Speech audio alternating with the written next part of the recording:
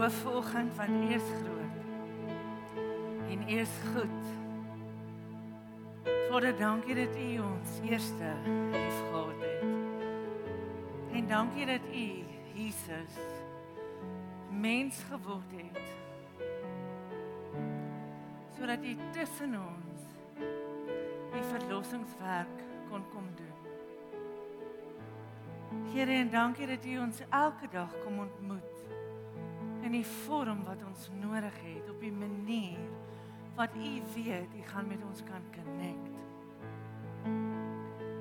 Vader, ons is so dankbaar vir U liefde en vir die vryheid wat saam met U kom.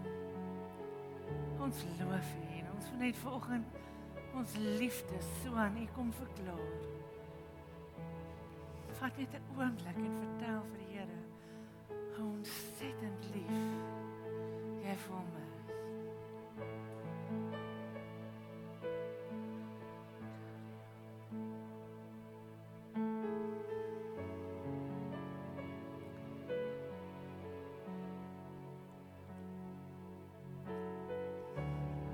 Johannes 3 vers 16 sê, want so lief het God die wêreld. Sit jou naam daarin, want so lief het God vir Alida gehad. Want so lief het God vir Lydia gehad. Want so lief het God vir Tannie Lulu gehad. So goed, sit jou naam daarin, dat hy sy enige gebore seun gegee het,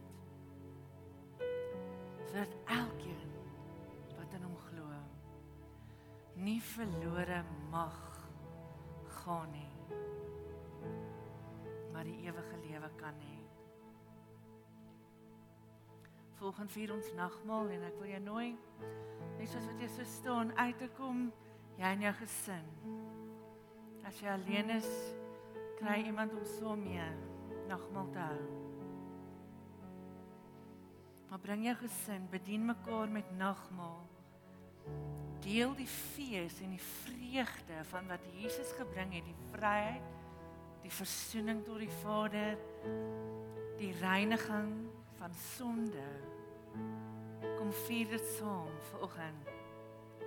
As jy Jesus Christus bely as jou redder, dan mag jy 'n nagmaal gebruik. Jy hoef nie 'n lidmaat hier te wees nie, dit maak nie saak waar jy 'n lidmaat van 'n gemeente is nie.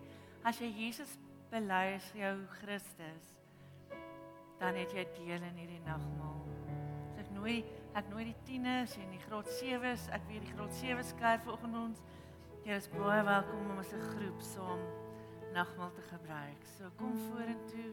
Dankie Jaco, gaan net so 'n bietjie speel en dan gebruik ons nagmaal.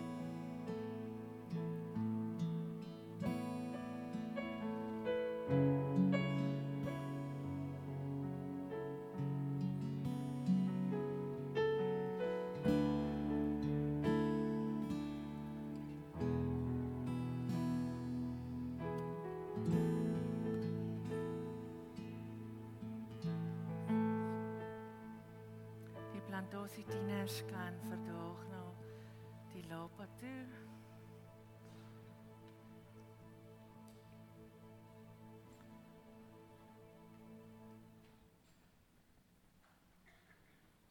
Daar sê, dankie Jaco.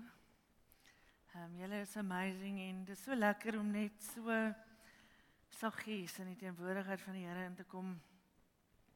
En hy was weer vertel van 'n ou wat dood gegaan het en hy kom by die poorte van die hemel aan en dit is 'n grappie, ek waarsku julle voor die tyd. En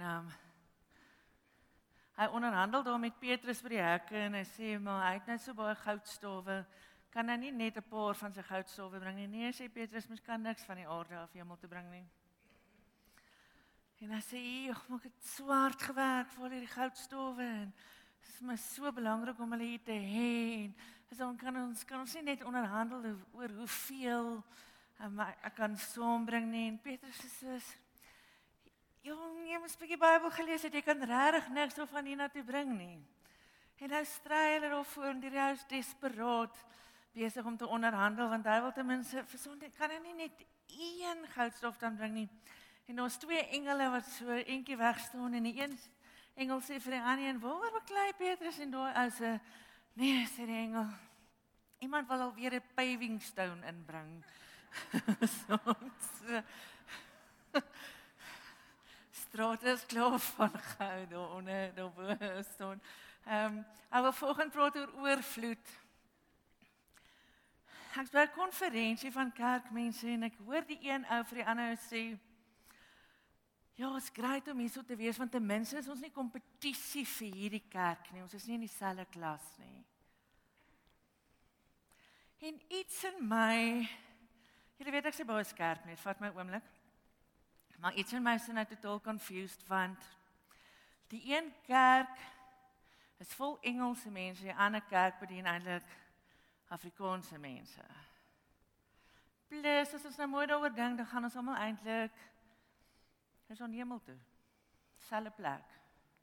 So, hoe kan kerke, vra ons met baie liefde, hoe kan kerke kompetisie vir mekaar wees? Ons het die som gedoen, iemand het die som gedoen, al jare terug en uitgewerk, dat as elke persoon wat in Centurion bly, hulle harte vir die Here gee vandag, is daar môre nie genoeg kerke of plek in die kerke vir almal nie. En as my vraag, bly ons regtig in so 'n omgewing waar ons die hele tyd dink ons is in kompetisie met mekaar? Kyk, ek hou van wen, jy moet my games joel nie, want ek gaan vir jou wen en dan vergeet ek snaais en toe staan, ek gaan vir jou rol. En ek hou van wen. Maar wanneer ons kerk praat en wanneer ons lewe praat in Christus, is ons nie besig met 'n kompetisie nie. En ek dink soms vergeet ons dit. Maar ek besef ook die vyand lieg vir ons. Hy lieg vir ons oor wie ons is, maar bo alles lieg hy vir ons oor wie God is. En dis gevaarlik, want dan gaan ons uitmis. By die profetiese skool wys die Here vir ons, eendag toe ons begin het, en ons begin altyd met die reëls. Graham. Ons begin met die reëls en nou is dit so moeilik om te sê, want ons wil hê die Heilige Gees moet vloei, maar daar moet grense wees. En dit is so moeilik vir 'n bediening om mense te beskerm teen mense wat buite die grense bedien en nog steeds die Heilige Gees laat vloei. En die Here gee vir ons hierdie beeld deur 'n handboek van Chris Vallotton. En hy wys vir ons dat die Heilige Gees wil vloei soos 'n rivier. En enige bediening, enige kerk is 'n rivier. Maar 'n rivier wat nie banke het nie, wat nie kante het nie, oorstroom sy walle. En dan kry die mense wat op die walle bly seer, want daar's oorstromings. En oorstromings, ek weet nie of jy weet nie, maar ons huis het al oorstroom, dis vernietigend. Daar's skade. Dit vat moeite om die skade te herstel. En God is nie 'n God van wanorde nie. So God is ook, hy praat van homself as lewende water. Hy is 'n rivier wat vloei en hy wil vloei. Maar hy het kante. Hy het walle en hy beweeg ook in die walle. Nou wil God vir ons vandag sê, God wil vir jou sê, hy is 'n God van oorvloed. Hoe weet ons dit? Okay. Kom ons kyk net na die skepping. Goed. Ek gaan nie statistiek aanhaal nie, want ek het laas iemand op hierdie punt in my preek verloor, omdat ek statistiek verkeerd aangehaal het. Ek's nie goed daarmee nie. Ek's nie pedanties oor syfers en nommers nie, maar kom ek skets net vir jou 'n prentjie. Goed. God, voordat hy ons maak, sê hy wil vir ons 'n huis hê. So hy begin met water en eers begin met sterre, né? Hoeveel sterre? Hoeveel sterrestelsels?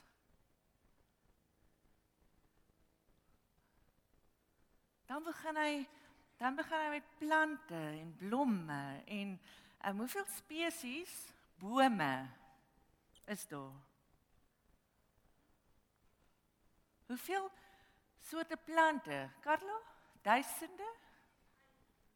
Okay, sy werk met plante.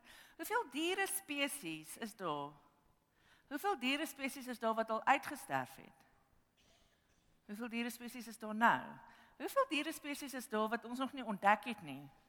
Het jy geweet dat ons laas jaar, hierdie jaar nog in die see nuwe vissoorte ontdek, want hulle was so diep dat ons nie daarby kon uitkom nie, en nou is tegnologie maak dit vir ons moontlik om by hulle te sien. Tegnologie maak dit vir ons moontlik, graadsewes, om kieme, wat jy nie met die oog kan sien nie, nou skielik te sien onder mikroskope en goeters. Daar's goeters wat op jou vel rondloop, wat jy nie kan sien nie, ek weet nie of jy wil weet nie, maar jy kan hulle nou sien en ontleed en verstaan, ons het woordjies vir elkeen. Ek sê, dis die God wat jou gemaak het, dis die God wat jou in hierdie wêreld gesit het, dis die God wat jou lief gehad het, dis die God wat jou pa wil wees, dis die God wat jou wil voorsien.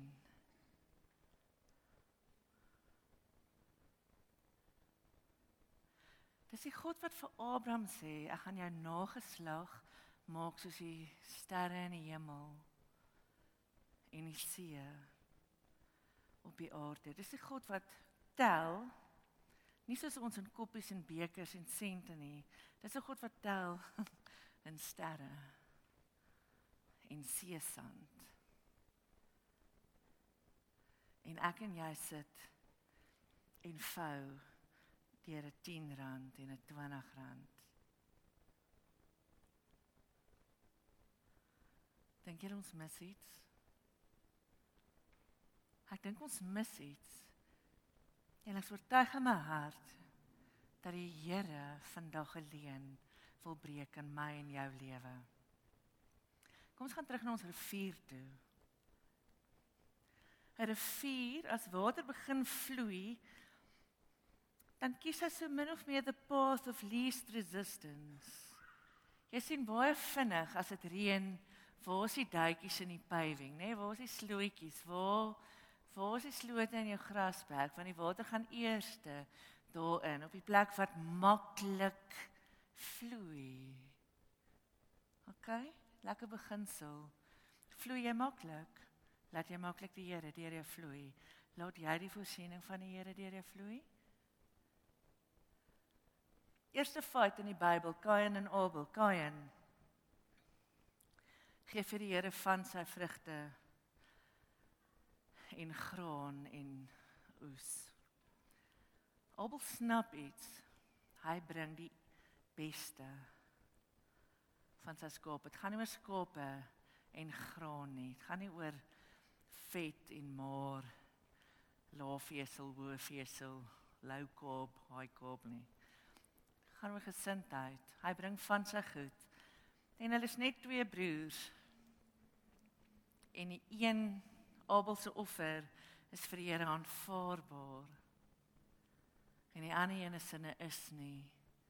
En die duiwel kom lieg vir ons net daar. Ons doen dieselfde, ek en jy doen presies dieselfde. Ons dink dat ons net een offer goed genoeg. Ons het 'n weeskindgees. Ons dink net een offer is goed genoeg. Die offer was nie die probleem nie. Die gesindheid in die hart was die probleem. Abel het 'n gesindheid gehad van, ek kan my beste vir die Here gaan slag en brand, want ek gaan nog hê. Ek sal weer hê. Het jy geweet, dat in alles wat God geskape het, het hy hierdie ding geskape. Hy het net een man en een vrou van elke ding geskape. Blomme, bome, diere, mense. En in elkeen van hulle het hy hierdie misteriese, bonatuurlike, beautiful ding gesit, van hulle kan op hulle eie vermenigvuldig en meer word, en meer word, en meer word, en meer word, geslag, na geslag, na geslag, na geslag, na geslag, wat nie ophou nie. Dis hoe God elke ding geskape het. Elke ding. Dink bietjie wat is in jou. Liggaam, siel en gees. Ek praat nie net van mense wat voortplant nie. Ek praat liggaam, siel en gees. Jy het saad in jou. Elke ding op hierdie aarde het saad in. En daai saad is geseën deur God, sodat hy kan vrug dra, en vrug dra, en vrug dra, en vrug dra, en vrug dra, en vrug dra. En Kain staan langs Abel, en hy dink, my vrug is nie goed genoeg nie. Hy's jaloers. Hy klik nie, dat as hy net met 'n ander gesindheid gee, sy offer ook aanvaarbaar kan wees nie. Hy kom nie so ver nie. En die Here haal hom uit later.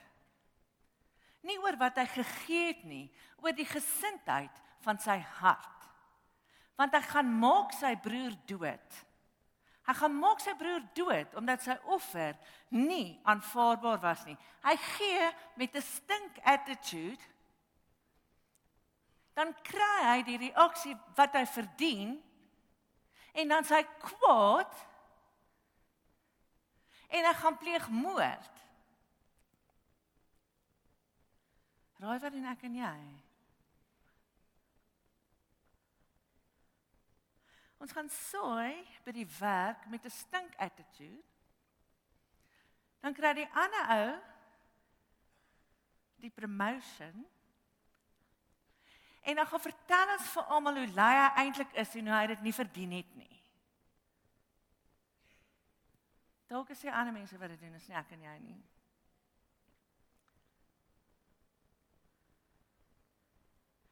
Ons het op 'n plek gekom waar ons mekaar nie eens meer kan celebrate nie. Dit is so swaar vir ons om te rejoice in mekaar se triomfte. Dit is ons so moeilik om te sê, wow, JC, geluk met jou nuwe kar. Want ons kyk so vas teen ons ou kar. Dit is vir ons so moeilik om vir studente te sê, well done met jou achievement. Want ons is so besig om te sit en dink, ek het nie geleentheid gehad om te swat nie.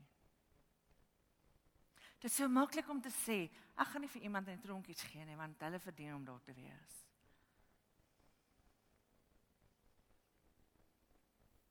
Terug na die rivier toe. As die rivier afkom, dan vat hy the path of least resistance. Anger is 'n resistor. Minderwaardigheid is 'n resistor. Jaloesie, 'n resistor. Weeskindgees, resistor.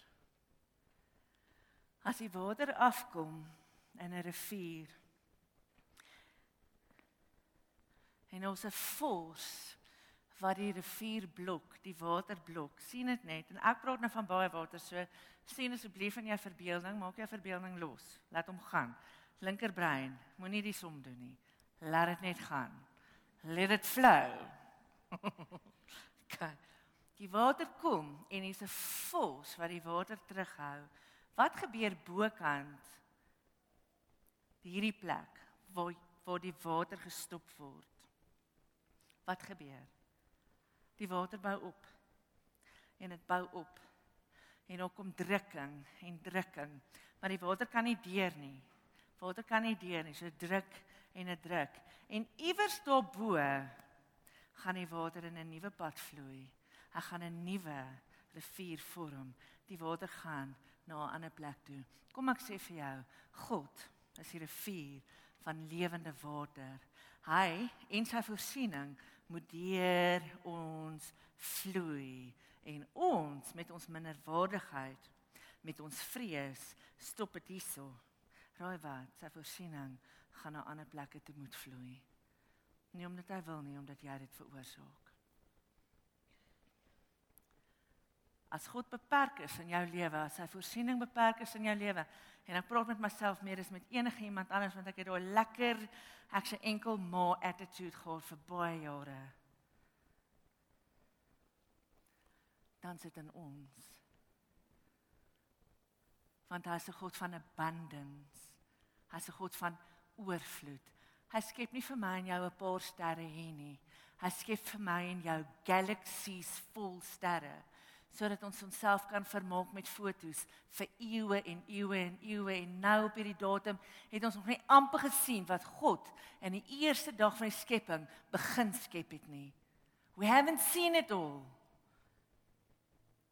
Maar ons wil besluit hoeveel voorsiening hy deur ons kan stuur.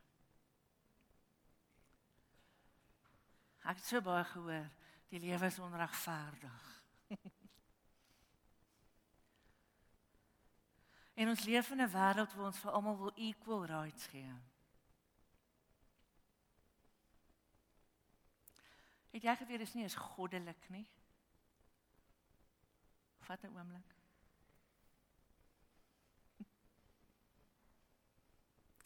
God gee nie vir jou dieselfde as vir die ou langs jou nie, hy gee vir jou wat jy nodig het.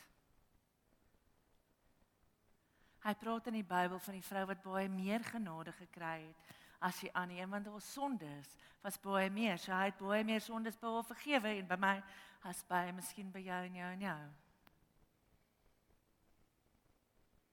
Hy gee vir jou wat jy nodig het.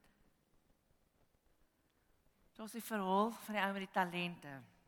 Die ouens, plaasboer gaan weg vir 'n lang ruk en hy gee vir die een ou 5 talente, hy gee vir die ander een 2 en hy gee vir die ander een 1. En hy sê, "Son, fokker bietjie daarmee."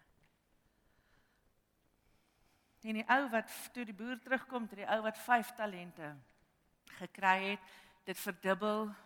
En die Here sê, "Well done, jy was getrou oor die kleine, jy sal meer kry." En hy gee vir hom nog meer. En die volgende ou het 2 gehad, hy het syne verdubbel of laat groei ten minste en die Here sê vir hom, "Well done, jy was getrou oor die klein." Ek snap net iets van die beginsel van God begin by min. Ons dink ryk mense kan gee want hulle het jy al gedink dat ryk mense niks gehad het nie, maar getrou was in die bietjie wat hulle gehad het en toe ryk geword het? Die rykste ou wat ek op die oomblik ken, was 'n weeskind wie se pa 'n boemelaar was. Vat 'n oomblik. Hy kom by die ou vir wie hy 1 talent gegee het. Daai ou het die talent gaan begrawe onder die grond, het niks daarmee gedoen nie. Hy wou net nie gehad het, daai ding moet wegraak nie. Hy verstaan, jy het dit al gedoen? Dan R100 onder jou sokkies gaan indruk, want jy moet net nie daai een spandeer nie, want as jy hom spandeer, as jy onderdeur, net nie daai laaste R100 in jou bankrekening trek nie, al is jou buurman honger vanaand, want as jy nie daai R100 het nie, gaan jy dalk nie weer geld hê nie. Die vyand steel net by ons. En hier's wat ek raak lees in die storie. Hy kom na die boer toe en hy sê,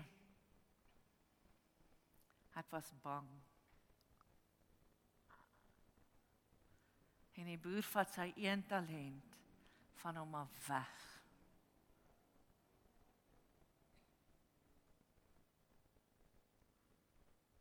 Kan ons onthou dat ons pa meer sterre gemaak het as wat ons in hierdie leeftyd kan tel.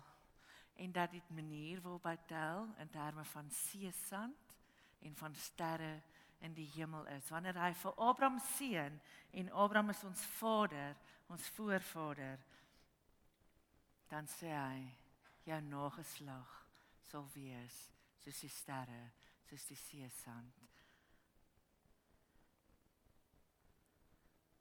En ek en jy paniek as ons net R100 in ons beursie het. Hugo Warg was my vorige kollega. Hy het my les geleer. As ons hier onder by die garage, by die BP garage intrek, dan hardloop al daai werkers om hom te kom help. Jesus, en ek kon dit nie verstaan nie, want ek het ook daar petrol ingegooi. Niemand het na my toe gehoor nie. En as hy sy venster afdraai, dan vra hy, hoe gaan dit?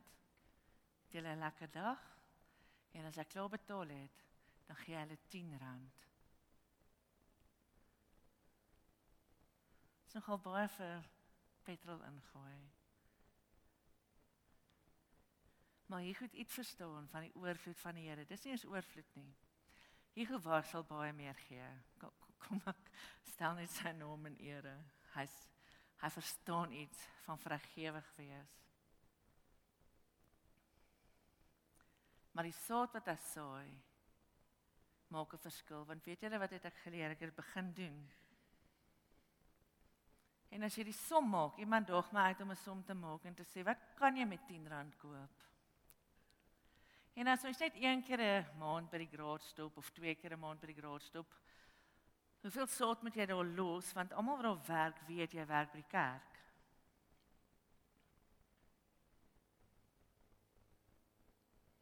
Maar nou as ek daar intrek, is dit vir my so lekker as iemand langs my is, want almal hardloop om my te help, want ek het daai aflosstokkie wat jy vir my gelos het, gevat.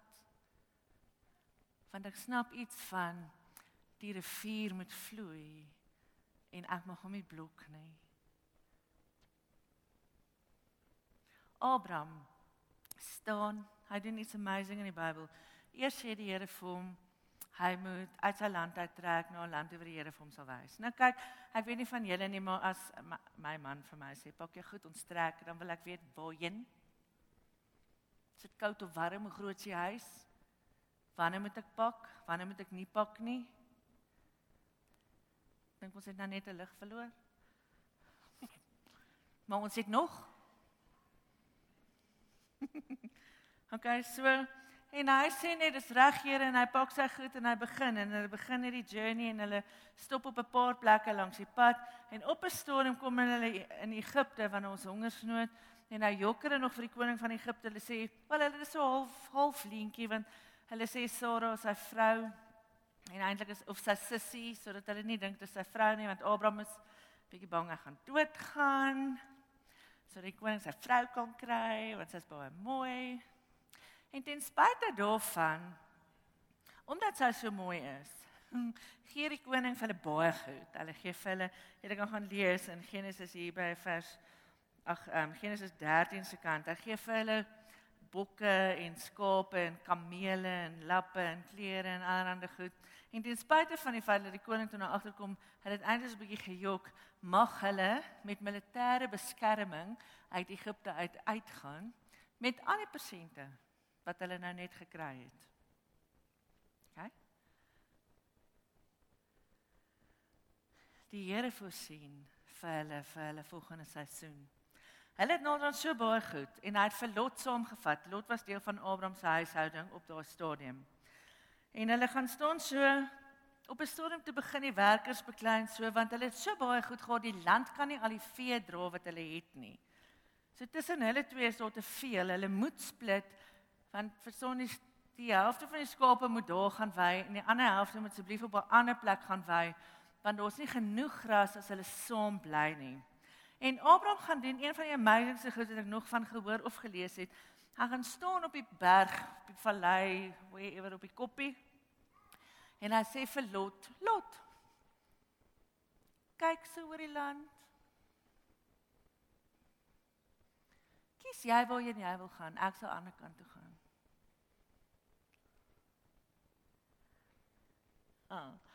Ek weet nie van jou nie, maar verstaan, ons wil altyd eerste kies. Ons wil sê waar ons wil bly, ons wil sê wat te doen, waar ons wil die, as daar uitverkoping by Woolies is, nee, slaat ons mekaar amper. Ons doen nie, ons is tannies. Maar het lyk asof iemand gaan slaan met hulle wie special hê. Hulle wil daai blouse hê. Want ons hierdie leen dat daar net een is. Het jy geweet as jy by die tannie by Woolworths gaan vra kan ons hierdie ding en daai size kry en bel sy die hele land en hulle kry vir jou eene. Daar's nie net een van 'n ding by Woolies nie, maar nou sê sy op die dag van die uitverkoping wil ons daai ding hê en ons wil hom nou hê en ons wil mekaar pot daarvoor. En Abraham, ons vader van geloof, die ou na wie ons kan opkyk staan en hy sê Lot, kies vir jou. En Lot kyk, waar is die water, want hy het baie vee, en die vee het water nodig, en Lot kyk en hy sê, hy wil na die area van Sodom en Gomorra toe gaan.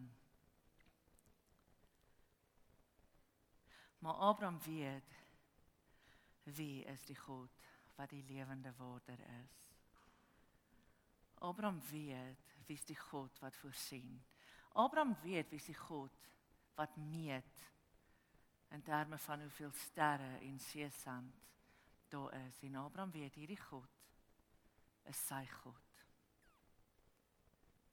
Weet julle dat aan die einde van hulle stories het Lot net sy 2 dogters? En Abraham se geslag is ontelbaar, soos God tel, ontelbaar. Ons gaan terug na die rivier toe. As ons die rivier stop, as ons die water stop, dan moet die water 'n ander pad gaan. Het jy geweet ons genoeg kos vir almal in die wêreld, dat daar nie hongersnood hoef te wees nie? Het jy dit geweet? Het jy geweet dat die enigste probleem is, dat die helfte van die kos vrot, want dit word nie gedistribute na waarheen dit kan gaan nie? Het jy geweet dat is net die 100 rykste mense in die wêreld vandag? Hulle geld laat gaan, is toch genoeg vir kos en opvoeding van elke kind in die hele wêreld, het jy geweet? Het jy geweet dat as ons hande toemaak en ons stop die vloei van die rivier, ons stop die vloei van God se voorsiening, dan gaan die geld opstoot al hoe hoër en al hoe hoër?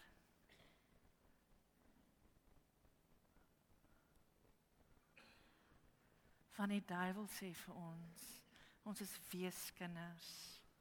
Dit is nie goed genoeg nie. Jy verdien nie om ryk te word nie. En ek praat nie van net geld vandag nie. Ons dink, ons sê gereeld vir mekaar, hier, net nie tyd nie. Ek wil so graag dit doen, as ek net tyd gehad het. Het jy geweet dat tyd is die een ding waarvan ons regtig oorvloed het? Dink bietjie waar ons spandeer ons oorvloed tyd.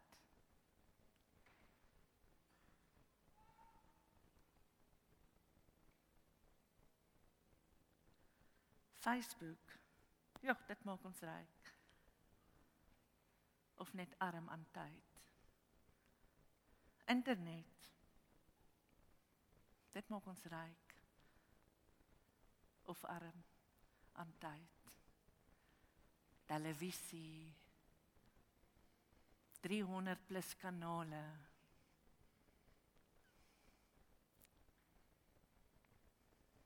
Ek is so bly dat ek 5 aande 'n week by die kerk moet wees.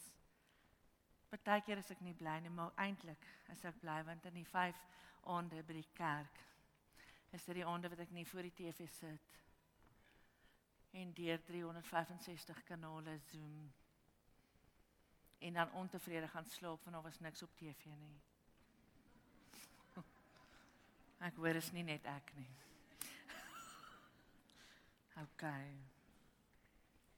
Dis nie die Here. Dis nie die Here wat die vloei van die voorsiening breek nie. Dis nie die Here nie. Dis ek en jy. Hier is die beginsel. Jy is 'n rivier van voorsiening vir die wêreld. Hier is vir jou nuus. Max Lucado het 'n boek geskryf, It's Not About Me. Ek het hom gelees, besef, gaan oor ons nie. Die boek begin met, in die ou dae was die wêreld plat. Dit het almal geglo. En dit was vir hulle groot skok om te ontdek dat die aarde actually rond is. En hulle het gedink, die son draai om die aarde, en groot was die skok, toe hulle agterkom, die aarde draai om die son. Ek en jy dink baie keer, hierdie lewe draai om ons. En dan groot is die skok as ons agterkom, ons lewe draai around the sun of God. Ek en jy is nie vir onsself nie, ons is hier as 'n instrument van God om 'n kanaal van sy voorsiening na die wêreld toe te wees. As jy wil hê dat jy genoeg goed moet hê sodat jy 'n blessing in hierdie gemeenskap en in hierdie wêreld kan wees, dan moet jy die proppe van leuns en selfsug en vrees dat jy nie genoeg gaan hê nie uittrek, en jy gaan moet onthou dat God, die God wat meet in sand en sterre, jou voorsiener is, en dan kan die voorsiening ook deur jou begin vloei. Die enigste rede hoekom die ou net 1 talent gehad het en hy hom verloor het, was omdat hy vrees gehad het. Hy het vrees gehad dat hy daai 1 talent gaan verloor. Ek sit by 'n konferensie hier terug en ek sit in die lesing oor tegnologie. En obviously het ek my pen en my notaboek uit en ek weet nie hoekom ek daar sit nie, want ek verstaan regtig niks nie. Maak's daar om te luister en ek hoop iets vang.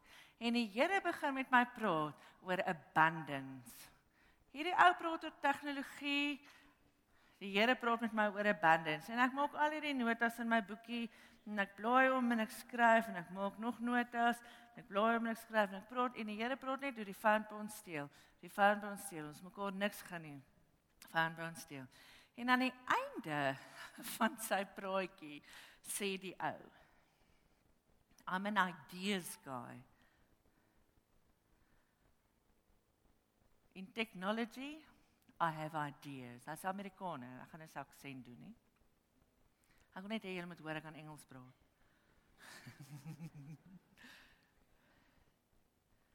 Hy sê en sometimes my ideas get rejected.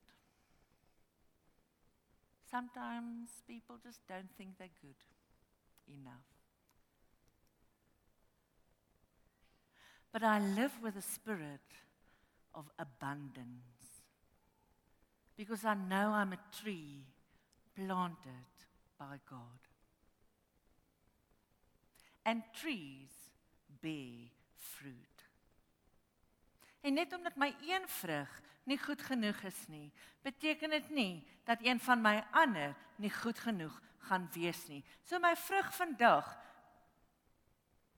voldoen dalk nie aan jou behoefte nie, maar ek's 'n boom geplant by waterstrome en ek gaan weer vrug dra. En dalk is die vrug en die band kan opkom wat ek dra volgende keer goed genoeg, volgende keer aanvaarbaar, maar ek vrees nie dat ek nie gaan vrug dra nie, want ek's geplant in die stroom van lewende water.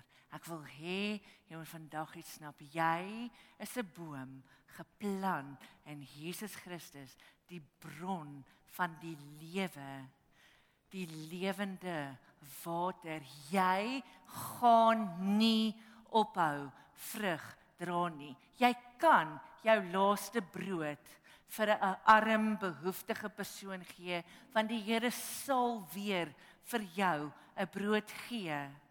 Abraham snap hierdie ding, hy kom van 'n oorlog af. Hy het 4 konings se weermagte verslaan met 300 plaaswerkers. Met grawe, nie met gewere nie. Hulle is nie swart opgelei nie.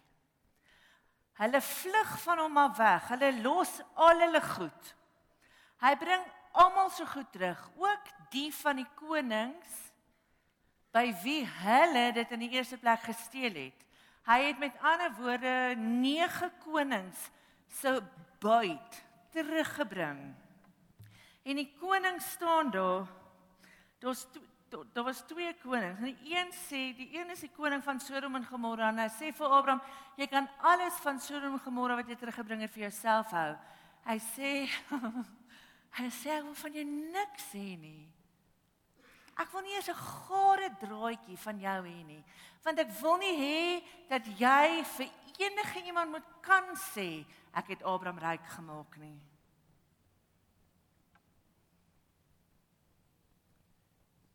Jy gaan nie ryk word oor die aandelebeurs nie. Jy gaan nie ryk word omdat jy eiendom koop en verkoop nie. Jy gaan nie 'n verskil in hierdie wêreld kan maak as jy nie 'n gesindheid van abundance in jou hart het en God eer as jou bron nie. Dan kan jy doen wat jy wil. Die aandelebeurs kan val. Jou huis kan in 'n sinkgat in verdwyn, veral as jy belê in Centurion.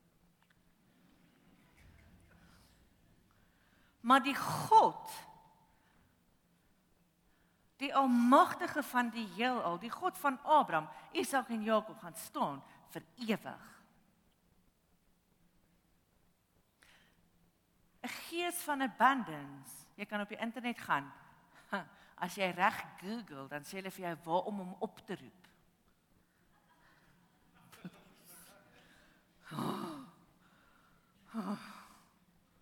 Maak net jou Bybel oop asseblief, nie dit Google nie. Die gees van oorvloed is 'n gesindheid wat jy kies.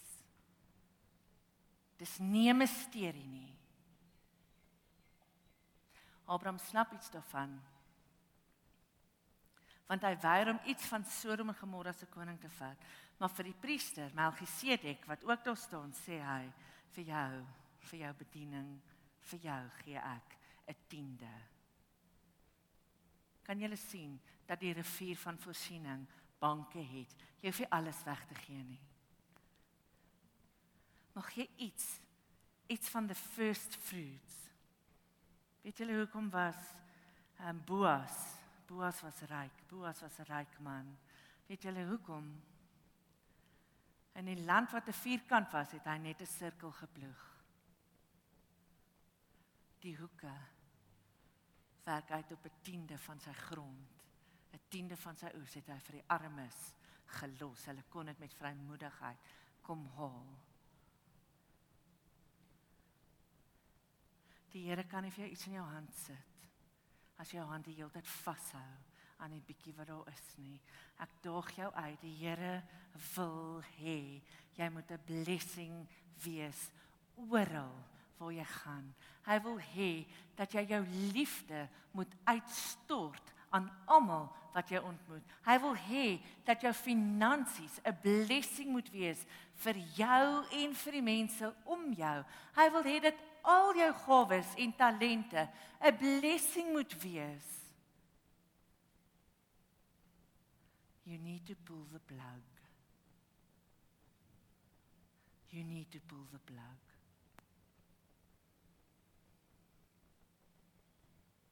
Ons gaan na die offers en tiendes en offergawes opneem. En ek voel bietjie skuldig omdat ek dit nou doen. Maar ek gaan nie oor die inkomste wat ons vandag kry nie. Hoor my baie mooi. In die naam van Jesus. Dit gaan nie oor die offergawe wat ons vandag kry nie. Dit gaan oor iets in jou wat moet breek. 'n Leuen wat moet breek. As jy vandag gekom het en jy het in jou hart voorgenem, jy gaan R10 gee, daag ek jou uit, gee 12.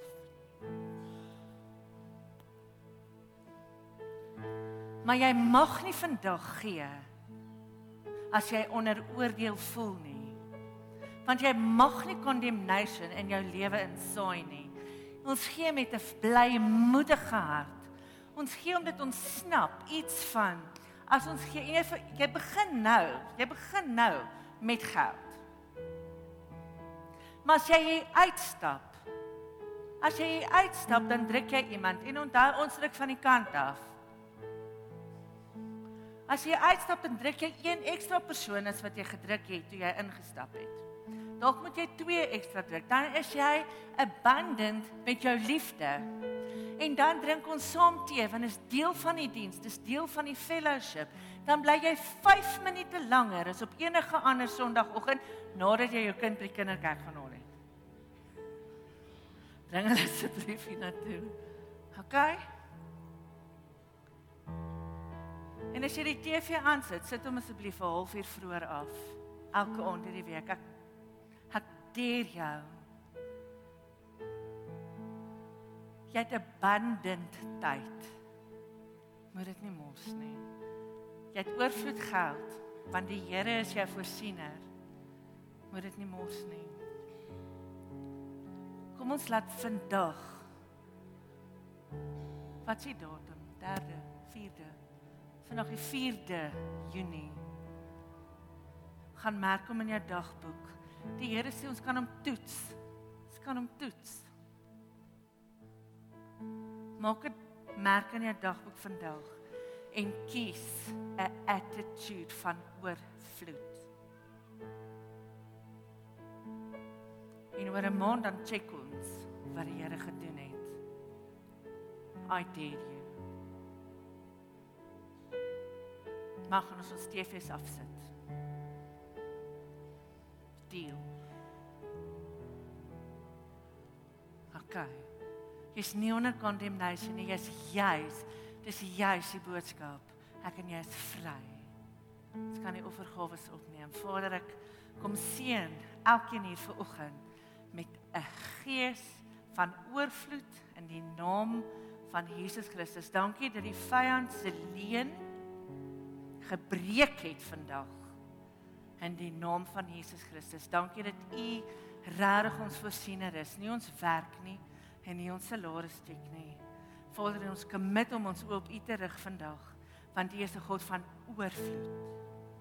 Alles van U wys vir ons dat U 'n God van oorvloed is. Ek seën elkeen vandag.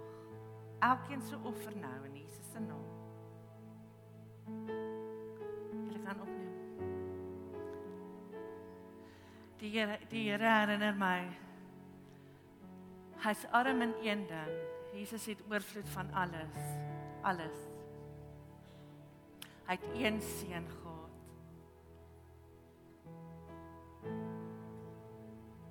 Hy het net een seun gehad. En hy het hom ook gegee, sodat ek en jy kan vry wees. Vry wees. Om 'n lewe van oorvloed te leef.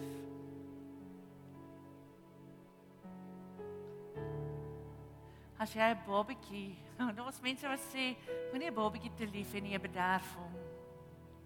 Ek dink die grootste leuen uit die hel uit.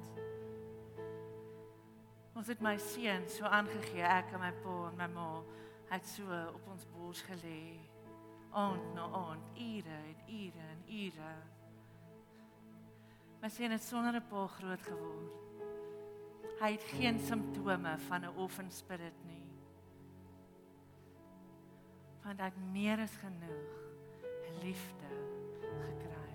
Dis genade. Jy kan nie te veel, jy kan nie iemand bederf met liefde nie. Wat dink ons hier goed uit?